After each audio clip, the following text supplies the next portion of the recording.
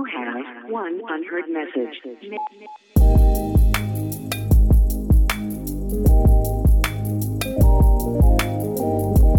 First message.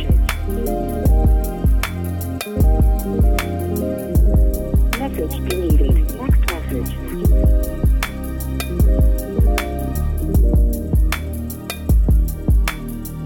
End this message. To delete this message, press 7. Hey, it's Logan from Voicemail Poems. It's week 2 of summer 2017, and we have New Orleans Poem by Zoe Blair Schlegenhoff, Frozen by Elliot Ocean, Tomorrow Will Be Beautiful by Mercedes Lucero, The Summer of Mourning by Tanisha Nicole, and Post Talk by Alexis Briscuso. Y'all enjoy. Hi, my name is Zoe Blair Schlegenhoff. I'm calling from New Orleans, Louisiana, and this poem is called New Orleans Poem. In New Orleans, I fall in love at least 4 times a year. I can't be sure. I might do that anywhere. I am sure that there is always a puddle on Broadway and Oak. It sounds like the tide coming in when cars pass over it. I know that you should take some Spanish moss with you. It never dies. I moved to New Orleans when I was wondering what growing up felt like. It might be like concrete breaking from the roots of trees that are older than I'll ever be. Or it might be like when all your friends say, I'm tired. And you can only be proud of them for admitting it. In New Orleans, I fall in love at least 4 times a day. I can't tell if the wet on my skin is from my body or the air surrounding it. It is probably definitely because of the heat. Thank y'all. My name is Elliot Ocean. I'm from Portland, Oregon, and this piece is called Frozen.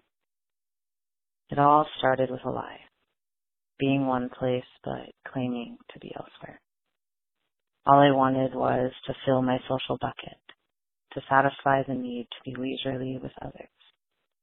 There was music. There were smiles as wide as the sea. You offered your bed to me. I was naive enough to believe in the innocence of such offer. I was drunk. I was tired. I remember the silkiness of the sheets and the warmth of the blankets. I remember dozing off. You awoke me to ask if I minded you sleeping next to me. I didn't mind. You crawled into bed as I scooted over. I closed my eyes as I pulled the covers up over me. The cadence of your breathing pattern soothed my being. You put your arm around me. My body quivered as if it were to split into pieces from the earthquake that is you. The tectonic plates that are my skin shifted into hills of goosebumps. Cuddling was okay, but I was nervous. We were face to face. I tried to control my breath, tried to control the static I felt in my limbs. Our faces close. You kissed me. I wasn't prepared. I froze. You kissed me harder. I kissed back, yet still frozen. I wanted to sleep. By now, the core of my being was filled with fear. The canyon within me was flooding. This went on, and your hands began to search. Searching for something that wasn't yours. My mind was a monsoon of no. My stomach twisted, and words did not exist. I never spoke, never moaned, never gave a glimpse of affirmation. I wanted to be free of this disaster. I wanted to go back in time and take my lie away. I was told I was lucky. I was told, oh, he's so attractive, I'm jealous. But I never asked for your storm. I never asked to be frozen.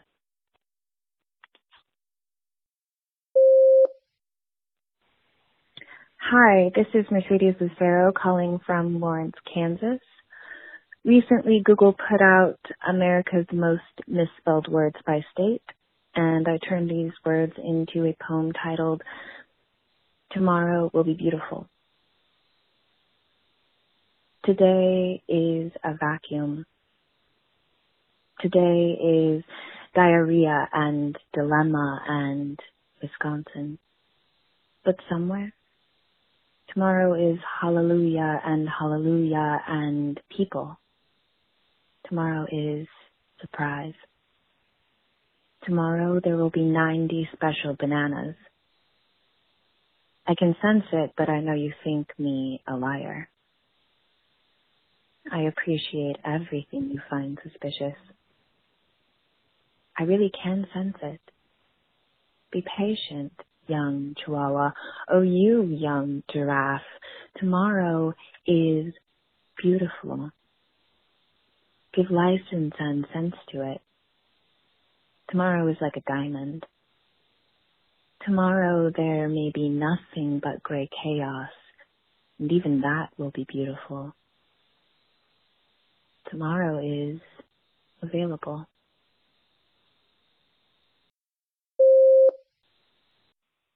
Hi, this is Tanisha Nicole, and I'm calling from Salt Lake City, Utah. The name of this poem is The Summer of Mourning. The summer of mourning is the same summer in which I hear Orlando and Charleston, knowing neither one of these cities were meant to be final resting places, but both hold stolen spirit. It is the summer of attending two visuals for the same horror, because the first one didn't do the community justice. It is the summer of unrest, the summer of another media erasure, of dancing around the words hate crime. There is something so bitter about leaving a visual 3 days after the tragedy we'll call Pulse, in which you are full of something other than your own grief, only to awake the next morning to the anniversary of another mass shooting, another reminder of my own mortality.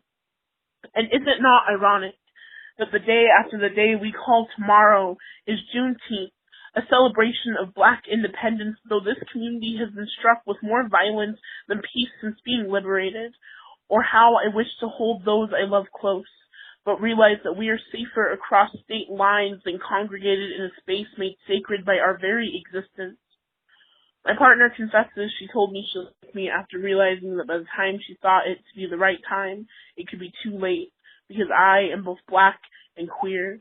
She tells me she realizes how quickly each gathering for healing could so quickly become awake, in which we scream their names and hope someone would say ours, even as if it is just to hear their own voice should any of us make out alive. Yet last night, I felt so alive, taking the risk of dancing in the open with other bodies and skin that look like mine, this radical form of healing, reclaiming the space they keep trying to destroy. How in these moments, we forget about the hurt in our bones and can only exist in that which we make holy. Hi, my name is Alexis Briscuso. I'm calling from Brooklyn, New York, and my piece is called Post Talk. I mark the aging of my personal cadaver by the amount of holidays I've spent with you and not my parents. So far, it's 4. I'm supposed to end this, and I can't. When we ablate our idiosyncrasies into syncopation, I can't. When we make that no-go bag plan to meet in the middle, I can't. When shit hits the fans at Yankee Stadium, don't you see there's an arc in all this nonsense? I hold an image of you like the redhead on the subway with a magnifying glass. I told you I would not chase or read you under separate cause anymore.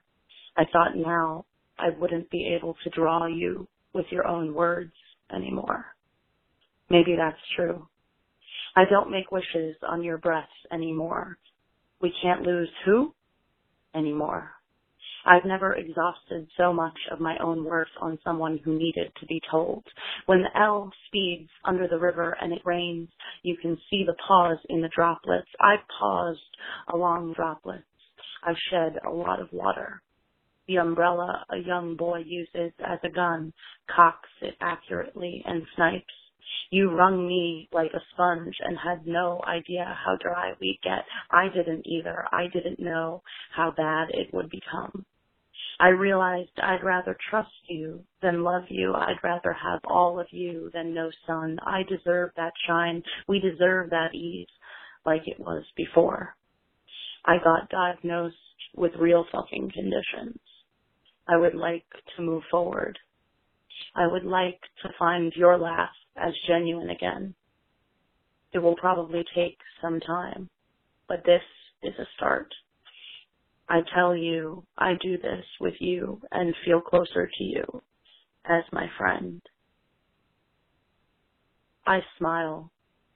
You agree. You settle. You smile. We kiss.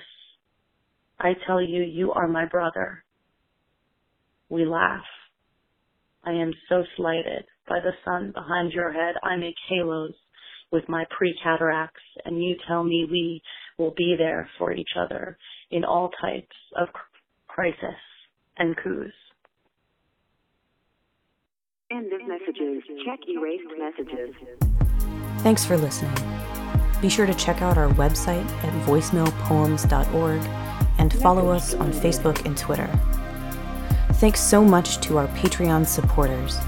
If you love what you hear and would like to help make Voicemail Poems happen, please visit patreon.com/voicemailpoems.